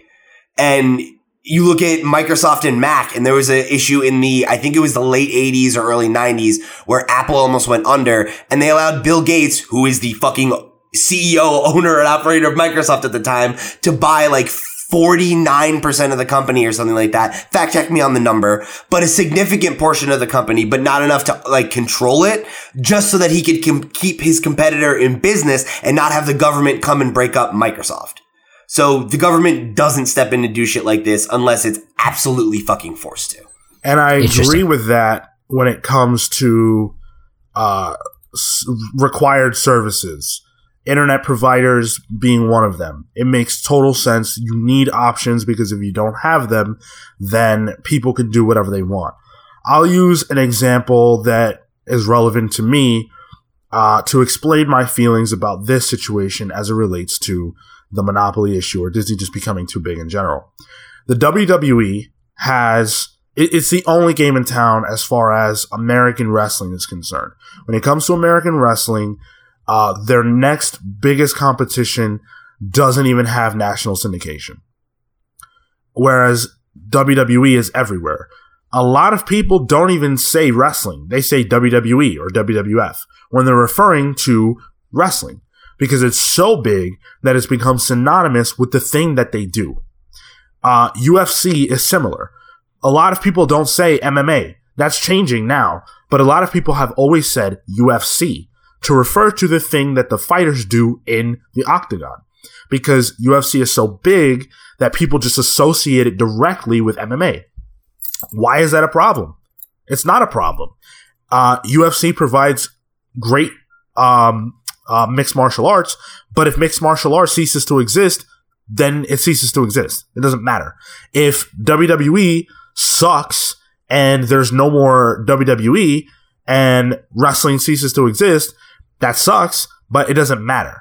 So in a similar regard, I don't think that Disney taking over Fox puts regular people in jeopardy of anything other than the entertainment that they have access to being controlled in some regard by Disney when it comes to the films they produce and the television that they produce. But if it sucks and we get tired of it and we stop watching, then they go bankrupt and then somebody else takes over. What's the problem? So I would say I exist somewhere in the middle of those two. What I would look at is extreme opinions. I don't think that there's no problem to Disney becoming larger and larger, because if Disney's the only game in town, that is a problem. You know, you don't want one company to control so much of the creative output that is able to exist, right? Because that gives them a control where, you know, you want to have a diversity of opinions, because if there's another company that's as big as Disney pushing, that means that Disney like has competition. And like, granted, you're right. Disney's in the business of making money. And I don't think that they're analogous to the other things that we're talking about, because they're not gouging us by driving up the rates of movies or anything like that, because they control so much of the game, right? That's kind of funny. They are. Wait, really? Yeah. This isn't part of the news, but this is something that's been ongoing, which is that Disney. So basically, the way it works is that's right. I've heard about this. Yeah, the way it works is that the film company takes a certain amount of the take from a ticket sale, and then the movie company or the theater takes a take as well. Well, Disney has they want more of the money from the ticket sale, and so as a result, ticket prices have gone up for certain Disney movies. So like they charge more. They want more for like Star Wars. And then on top of that, they control how you show the film. So like if you want to show Star Wars, you have to show it X amount of times a day on X amount of screens. And if you don't do that, you can't have Star Wars. So like, a lot of smaller chains have elected not to show Star Wars because Disney wants you to show Star Wars X amount of times on X amount of screens for X amount of weeks. And if Star Wars isn't hot in your town 4 weeks after it came out and you can't afford to show it on 4 screens, then Disney will penalize you. And so a lot of people have they've elected not to show it. I mean, I didn't know that. That's awesome. Thank you for that information. That proves the point that Phil's concerned about and that exists that is the problem. Like, if Disney owns this other major conglomerate, like, now they have the rights to all of those things as well. And now when you look at the spread of major Hollywood movies that come out, right? Like, okay, yeah, it used to be that Disney put out half of them. Well, now maybe they're putting out 75% of them. And that's a problem because that means that they can continue to do that and do what they're doing. But there are counters to even that, because just because they own more of the intellectual property doesn't mean that they have it doesn't mean they have any more capacity to produce things. So, for example, and then cannibalization also becomes a problem. So, for example, if they put out right now, let's say they put out 3 superhero films a year. If they acquire Disney or if they acquire Fox, then do they put out more? Do they put out the same amount? Like, how much more can they put out before they start to see a reduction in the intake because people just don't want the same thing over and over again? I don't know, man. Like,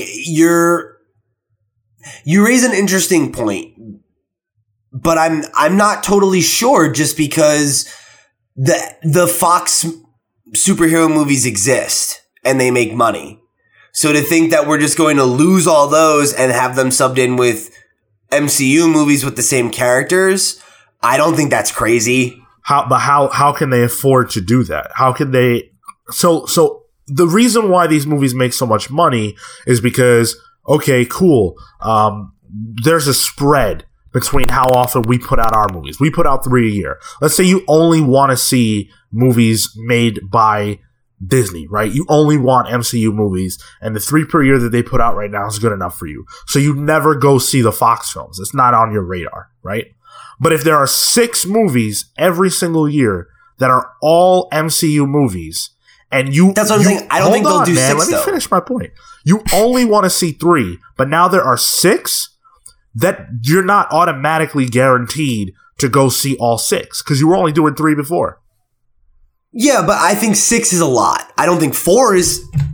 I don't think it's insane to think that they'll go to see 4. I don't think it's insane to say that they would go see 4 either, but I also don't think it's insane to think that they put out 4 right now. That's true, but I guess what I'm saying is, I think the scenario that you're describing, that's definitely bad, right? Like, I think if they do have 6 Marvel movies a year, that is going to hit an oversaturation point. I think you're totally right about that. I just think that what we'll probably see is a restructuring of their plan for the next phase of movies. And I don't think that they'll necessarily put out twice as many movies to like fill the gap that Fox is leaving. I think that they'll just be leveraging these new IPs that they have. And maybe that means that they put out 4 movies a year instead because they're like, well, there's no more X-Men movies, so we have space for that now. But I think if anything, they'll just, they won't have a competitor. And the money that would have been brought in by the X-Men movie now goes to Disney. To me is that's how I think it would go. But to something that Sean said, I don't think maybe the MCU scheduling will change, like the way that the movies are laid out and stuff, but I don't think the actual production, like this doesn't affect their production capabilities. So them actually producing another movie just because they have the property, I don't think that will be something that we'll see. I think like it'll probably be laid out over a longer period of time, but we're not going to see them suddenly start knocking out like 4 or 5 movies because, I mean, the production capabilities and scheduling that they have now is where I'm assuming is where they're capping it at. I don't know. I mean, if that's the case, do we even run the risk of 6 movies a year? I don't think so. No. I don't know. I don't know that I agree with that assessment. I mean, it's Disney. They've got, I mean, at this point, they're up there in money terms with Apple and God. Like, I mean, they make more money than Apple, don't they? I think they're the second highest earning company behind Comcast. Oh, is that true? Okay. I really thought you were going to say, and they make more money than God. I mean, I thought so too. Honestly, they probably do. So I don't think it's unreasonable that they'll bite some bullet and start producing more. You know, assuming this is the case, like I think they completely have that capability. Let's say they do, right? If you look at, for example, what happened with Thor and Justice League, which was that Thor came out and it did really well, right? And then literally 2 weeks later, Justice League came out and Thor was still making $50 million. You have to imagine that some of the money that Thor made cut into Justice League's bottom line. Marvel or Disney is going to have expectations for how much money these films can make. And Marvel has historically spread their 3 films out, and, you know, when it was 2 and whatever, they've spread them out over the course of the year to not eat into each other. And they've had to do that with the Fox films, and they've had to do that with the DC films as well. If Disney has an expectation for how well each of their movies do, but they put out so many that they're cannibalizing the sales from each other, then that's actually hurting them because these movies cost a certain amount of money to make and they have to receive a certain amount of money back. That doesn't change. Nothing changes because they're like, them acquiring Fox costs them money. You know, it doesn't make them money. So when they produce these films, they need to make money. And if they cannibalize the sales by having too many movies out, then they're not making the money that they need to make in order to justify putting out these movies. So if they put out 6 movies and they eat each other alive, they could have just put out 4 and made more money. Yeah, but that's the thing, right? Is like they're only putting out 3. So I don't know why you're jumping to them putting out like 6 where they're going to cannibalize their sales. I don't think they're going to do that. I think if anything, they'll use the one space in the year where because there's 4 quarters, right? The one quarter they don't put out a movie, they'll put out an X-Men or a Fantastic Four movie now instead. And there's no Fox movies. So the 2 or, you know, whatever X-Men movies that we might have gotten, or the 1 X-Men movie that we might get, doesn't exist. The reason why I'm making that jump is because a lot of people are acting as if that's what's going to happen. That they're just all of a sudden going to be all of these movies that Marvel's putting out per year, that they're going to keep up with, you know, their stuff plus what Fox does per year. That's not realistic. It's also not possible. And so you were arguing that it's a problem. I'm telling you that 4 movies is not a big deal. They're not going to up their production of these movies that much. So what does it Probably change? Not. What's the issue there? Well, because I mean, it is an issue though still because it's the bigger issue of like, so if they don't up their production and we still just get the 3 Marvel movies a year and we sub in the Fantastic Four and X-Men stuff as well, then you do lose the competition. You know, you lose the only other company that's putting out competent superhero movies. You know, except for, I guess you can argue that DC's maybe getting their shit together now. But if that's the case, like, I think that is a problem because then again, like, Marvel's the only superhero game in town.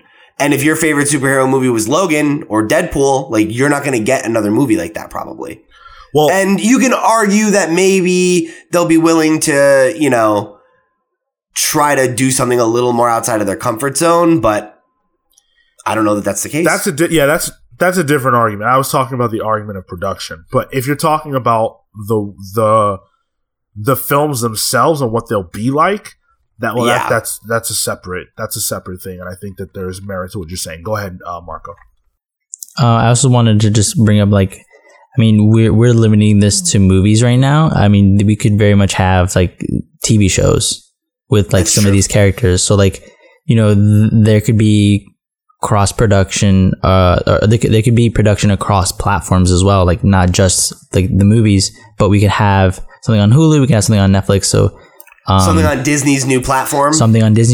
Yeah, like they can even be released only on Disney's new platform. So it's not just like the film thing that we have to probably consider. It is like the biggest part of it, but just throwing that in there, like also. Yeah, well, and I think to counteract one of the things that you're saying, Sean, I actually wonder if Disney's output capacity won't grow from this. Because, yeah, it costs them money to buy 21st Century Fox, but now they have all that infrastructure. You know, like that entire conglomerate is the thing that they own now. And like when you think about how many things that 21st Century Fox produces, like, I don't think that all those things are going to just stop. Like all of a sudden Disney's going to own The Simpsons, you know, like, and they're going to own all these other properties that are going to make them a ton of money.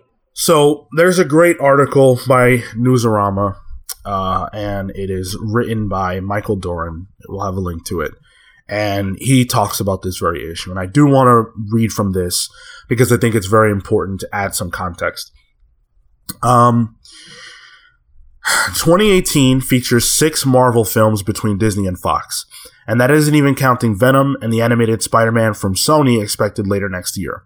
Of those 6 films, The New Mutants coming out April 13, Avengers Infinity War May 4th, Deadpool 2 June 1, and Ant-Man and the Wasp June 6, all consecutively open within 3 to 6 weeks of each other, and that's not even mentioning Disney's other tentpole offerings during that time frame, like a certain Star Wars solo adventure.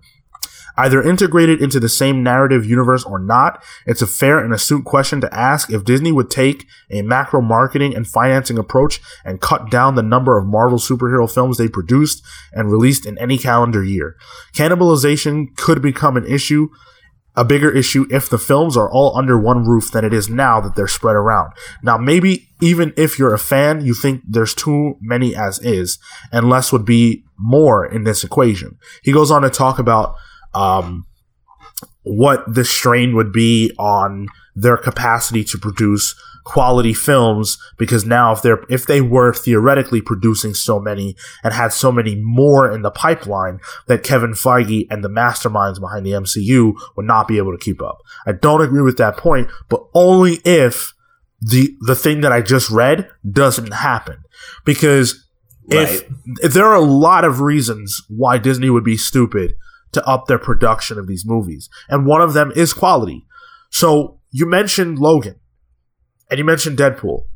I guarantee you that if they had the rights to those characters from the beginning, we wouldn't have gotten those movies because they wouldn't have felt the need to do that. Fox, whether you like their movies or not, they're hit or miss for me, has tried to do some different things. Logan and Deadpool are representative of those different things. Marvel has not shown the willingness to make an R-rated movie. Kevin Feige talked about the fact that they could theoretically do it, and they're not vehemently opposed, but he's never seen a time when it was required by them, although he thought Logan was good and needed.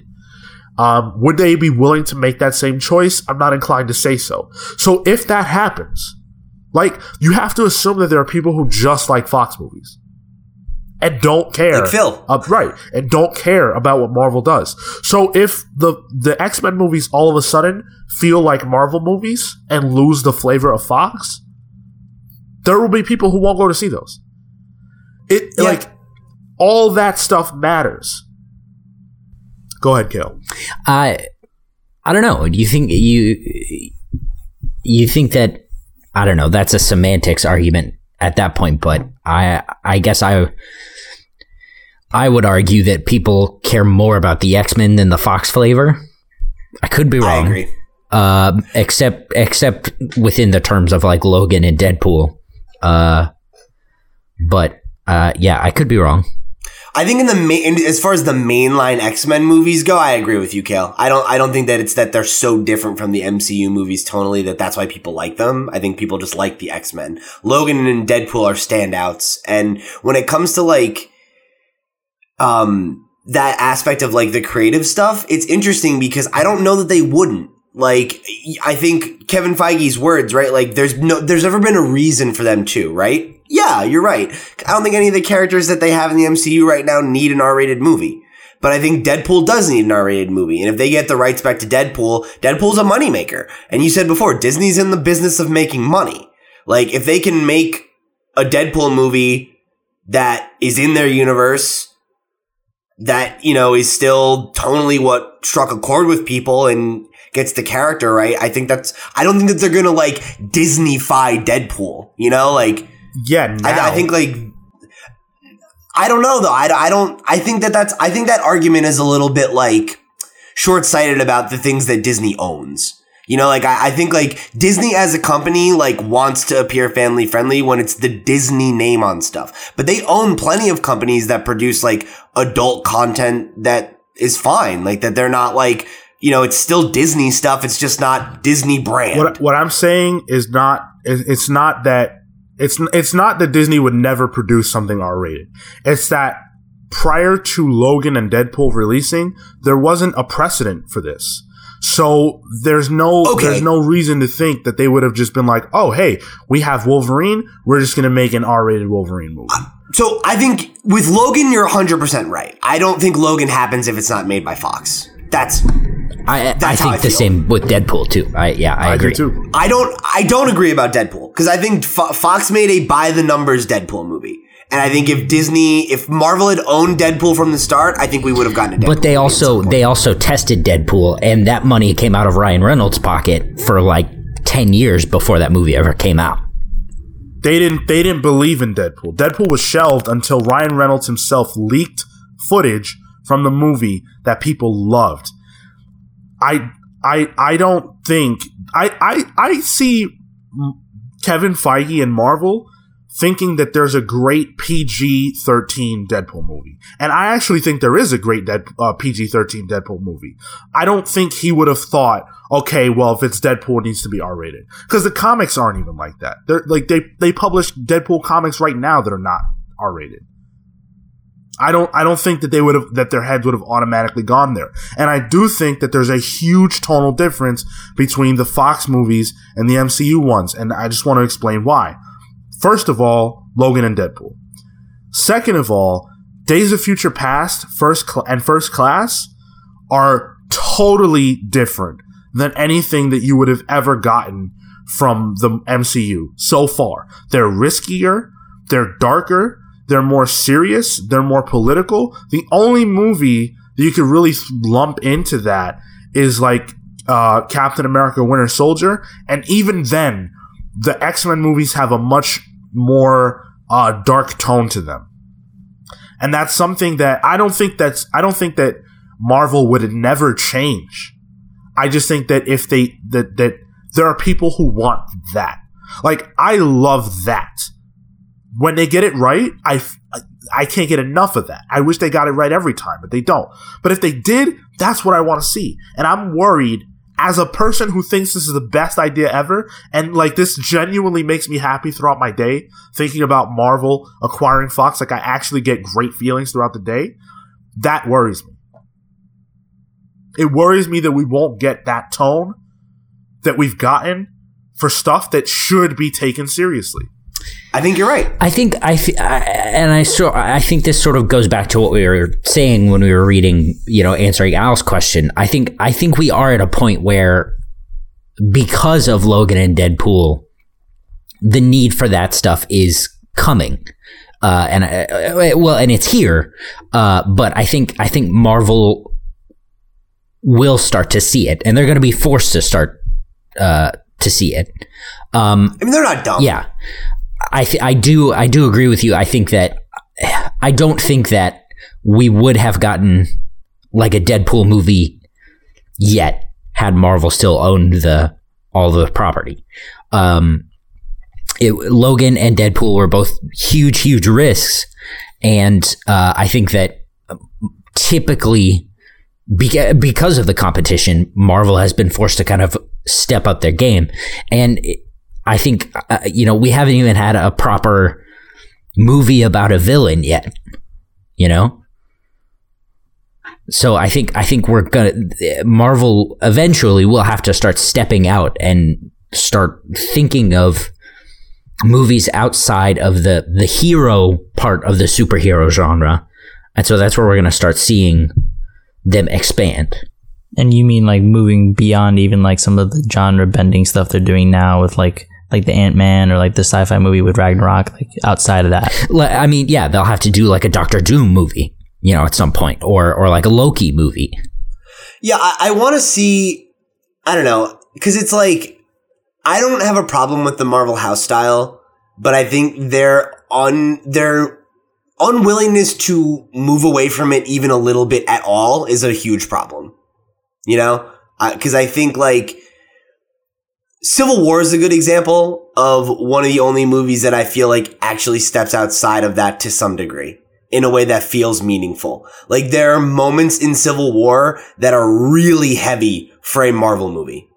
Not really heavy by like any movie standards, but like the fight between Iron Man and Cap is like very intense. It's not like jokey or fun or anything. And yeah, there are jokey, quippy moments in Civil War, but like it has a tone that feels like just a little bit over from the MCU proper.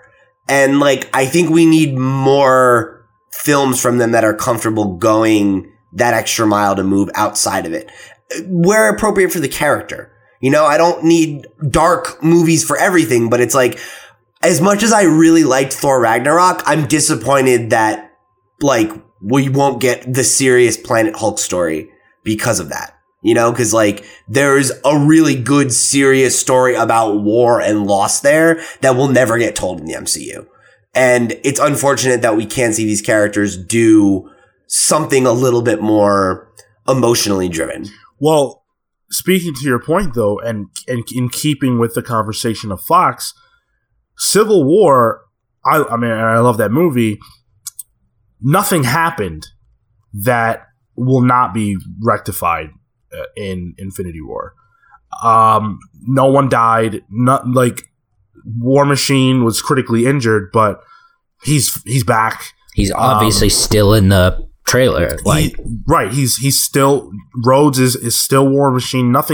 Everything's fine. The characters may not like each other right now, but they're gonna like each other a lot when Thanos comes down. Whereas, you may or may not like these movies, but the X-Men movies so far have killed a lot of people.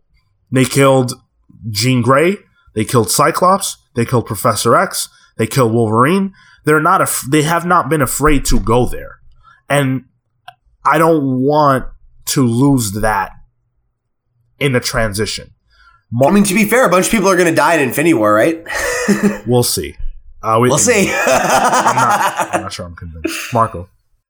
I did just want to bring up one other point, but with regard to like them not releasing an R-rated movie or anytime in the future, like just to like the argument of whether or not like Marvel takes risks, I think that like shows like Daredevil and The Punisher, I mean, I think that those took risks that I feel like maybe those are sort of the stepping stones to translating that to a movie, or like that kind of content into I think that's a great movie. Point. So I hadn't considered those shows, but the reason why it doesn't give me hope is, number one, that was in conjunction with Netflix. Number two, that's on television, and it's actually not on television. It's on Netflix, where ratings don't matter. Disney wants to make maximum cash. Maximum cash is not in an R-rated movie. That's a fact. You can't make maximum money when you can't take kids to see a movie. Now, are they willing to put that aside to just make a great movie that has an R-rated tag where appropriate? Kevin Feige seems to think so. We will see. That's something we can't say. But they haven't done it yet. But Logan and Deadpool just proved you can do it and make money. So we'll see. Yeah, with a smaller budget. With a smaller budget and a smaller return. Because again, when you can't take kids to see them, that shifts the projections entirely. Yeah, but Deadpool made a fuckload of money. It's like, I think I could, because like one of the things that we always talk about on this show, and one of the things that I regularly see people like Phil attack Marvel for online is that like they should make more director driven movies. They should have more small, movies that aren't so focused on the MCU at large. And I think that's true. I think we're at the point where like we can get over that aspect of the Marvel universe, that every movie is feeding into one story, that it's all, cause like that's really cool this one time. And it's an event that they've been working on for a decade. And like they said that there's going to be a distinct difference after this. I think that should be the difference. Like, let's just be like, hey, guess what? We're aware of the Marvel Universe. We get how the Marvel Universe works. We understand that all these things take place in the same world. Sometimes they're going to touch up against each other, but they can all be distinct and unique and have their own tone and their own style because that's what comic books are like. And I don't think that, like, you look at the Netflix stuff, right? Like, you're right. It was in conjunction with Netflix, but all those shows, like, kind of have their own style and their own tone. They're not all the same. And I don't think it's like, to me, they don't feel like they're not in the MCU. I know a lot of people are like, they have such a distinctly different tone. And like, yeah, they do. But it's like, I still know that that's the same New York where the Avengers fought the Chitauri. Like, that's true. That's what it is. And like, I don't think that there's any problem with having different tones. Like, I think people are like exposed to superheroes enough to realize that you can have a guy who does magic or a god or a scientist or whatever, and that it's all in the same place and it all is cohesive because comic books work that way. I think as far as tonal differences, that point is very, very strong and hopefully by now very obvious. Marvel has a style though that has worked really well, and we'll see if they're willing to change it. But I do have a couple more questions before we wrap this baby up. Specifically with the X-Men. How do you guys think that it works without having to reboot? That the X-Men and the Fantastic Four to a lesser extent, although I think that's more doable, that the X-Men have existed the whole time. How do you put those two worlds together, or those three worlds together, whatever, without a reboot? Or do you think that a reboot is required to make sense of this? Do you mean a reboot in the sense of like, the MCU? Oh, no. I don't think they need that. I think it's a thing of just like similar to what they do in the comics for certain ones at least, where it's like, oh, they've always been around.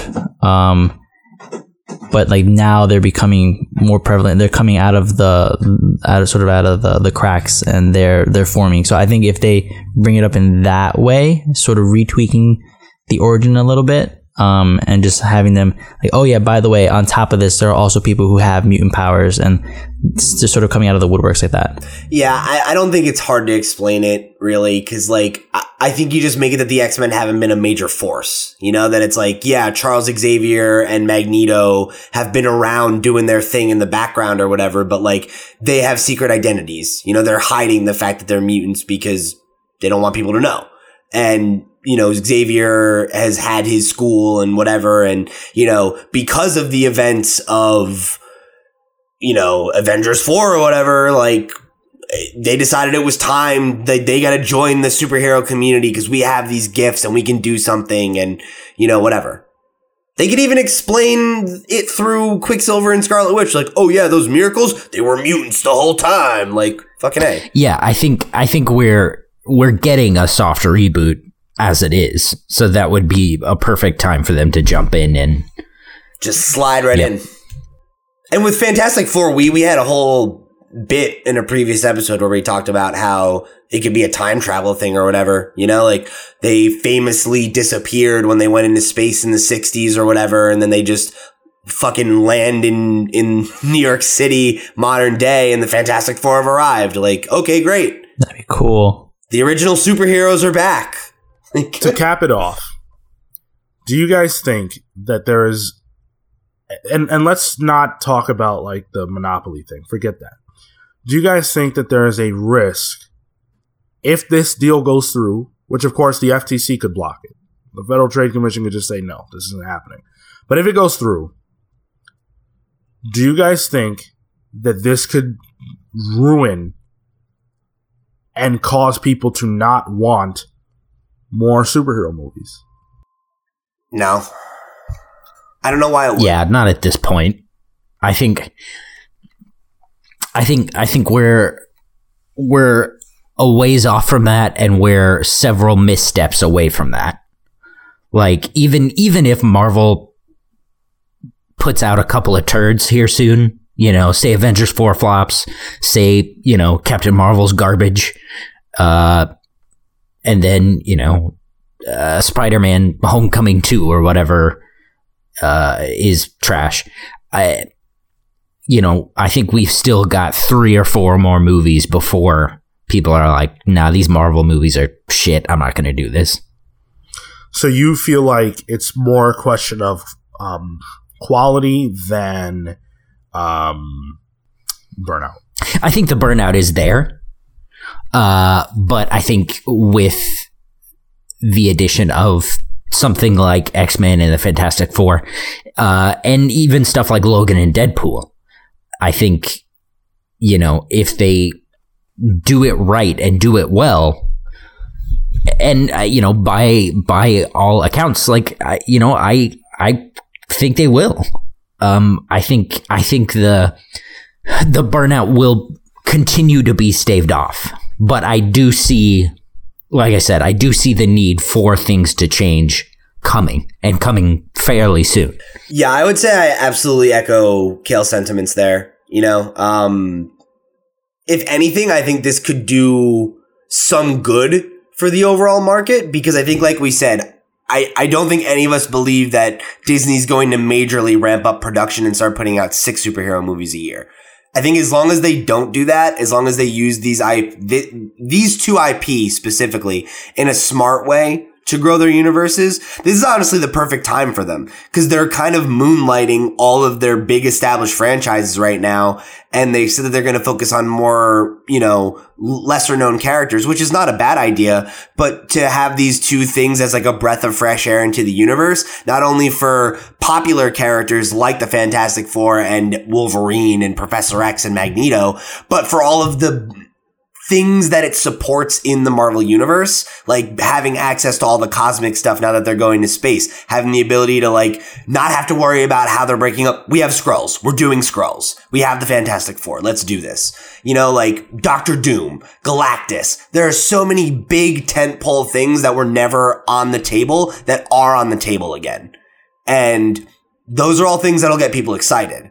And I think, to Kale's point, if they're handled well, that's what's going to matter. Burnout is real, but if they are conscious of that and adjust their strategy to try and combat that, I don't think that they're going to have a problem. I don't think the issue is with superheroes or superhero movies. It's with how many we're getting and how we're getting them. And the fact that we're going to maybe just lose 3 of them a year, even if it is the competition, that's going to be more room. We're not going to see 12 superhero movies a year on this show anymore. We're going to see 8? Okay. That might actually matter.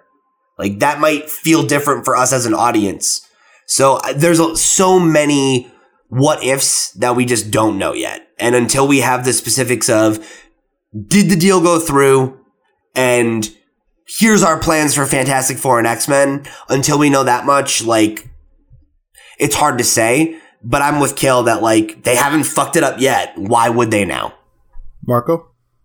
I'm the resident anti-superhero guy. So, I mean, the burnout for me, the burnout for me is real. But even in the comics world, I'm picking up Mr. Miracle because it's Tom King. It's a good book. It's quality content. I'm there for the content, even if it is in a superhero world or in a superhero scenario setting. I'm there for the content. And as for the burnout, that's just me in general. And I mean, you're gonna have people who, superheroes are gonna get tired. I'm tired, I guess, of superheroes. So, but there is the respect and the value for that. So, I mean, you know, it depends. Okay. I'm with all of you. I think that this can be nothing but good, mostly because I trust Kevin Feige. Kevin Feige has, or people around him have told different outlets that he is eager to get his hands on the X-Men. I believe that. I believe that he understands what's required to make those characters work. The Fantastic Four as well. And I think that if anything, people will be excited to see this happen, and that excitement is going to stave off or eliminate whatever burnout people are feeling. The fact that there will be less movies overall will help with that, and ultimately, I think quality is king. And as long as the movies stay good, which there's no reason to assume that they won't, and as long as Marvel is willing to try new things with their films, which they have done, and there's no reason for me to think that they won't continue, then this is the best thing that could be happening right now. So I'm really excited. I think specifically with the X-Men, like, that transition's going to be tough. I know that the Fox tone is often a good one, but I think one thing that those movies don't really get right is I feel like the dark element works for the X-Men, but I think one of the things that makes the X-Men so good is when they're not that way. Is that, like, the X-Men are inspiring, you know? And I think before this new initiative of Marvel introducing a diverse range of characters, the X-Men were the place to go for, you know, a more diverse cast of characters and like a more, you know, almost family feel. Yeah, family, but it was also just like, it was always about embracing like who you were and being weird and all that stuff. And it was very much built on the relationships between these very human characters, you know, that people could relate to. And I think that's something that I feel like has kind of been missing in the Fox movies to some degrees. I don't always get the, you know, I felt that way a lot more in some of the earlier movies, but I feel like as the franchise has been rebooted and re-evolved and stuff, I don't necessarily feel like the current cast of X-Men, like I get a sense that there's the camaraderie that I want to see. And I wouldn't mind getting a little bit lighter take on those characters. Yeah. And I just can't wait to see Marvel finally have all their freaking characters back. So yeah, man. And to not have to like see the X-Men and the Fantastic Four get marginalized in like the Marvel proper, you know, like we can get Wolverine back on the fucking box of a video game again and stuff like that. Not have to pretend that they don't exist. It changes everything. But that stuff we'll talk about later. For now, we're going to leave it there.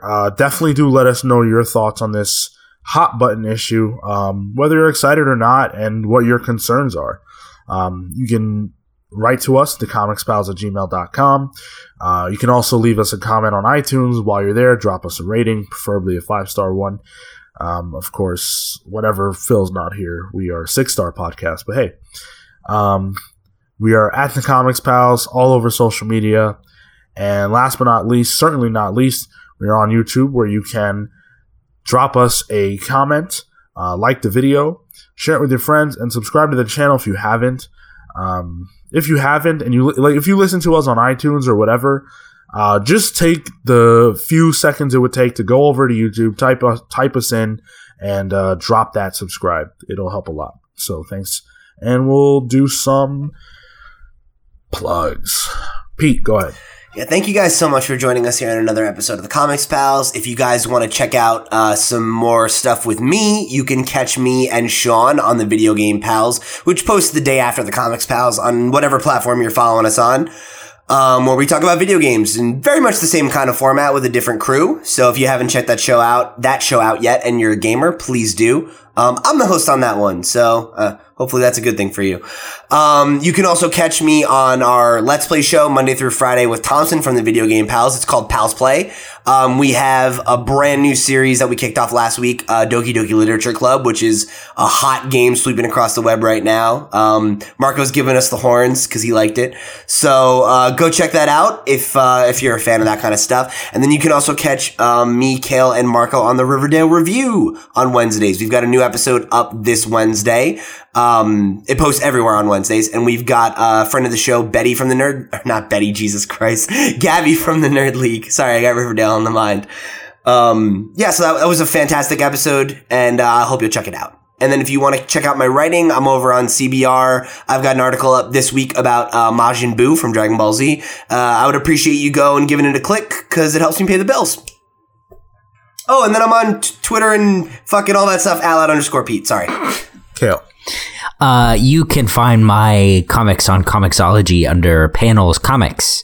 Also, we have a little-known selfie store where you can buy even more at selfie.com/panels publishing. You'll find the second issue of my book and drawn by Letty Wilson, From the Deep #2, the story of the Fin Man, which may or may not be seeing a part 2 soon. You can find me on Twitter and Instagram @TotoIntow. That's TOTOINTOW. All right, Marco. Cool. You can find me on Instagram and Twitter at Mr. Marco Animoto. Matthew Murphy is officially weeb trash for bringing that My Hero Academia in. Do better. Okay. What would you recommend? Not My Hero Academia.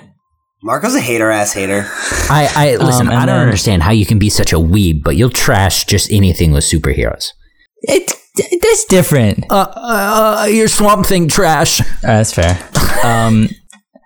And also, I just wanted to shout out a book that I read, Wild's End, by Dan Abnett and INJ Culberd. It was really good, so check it out.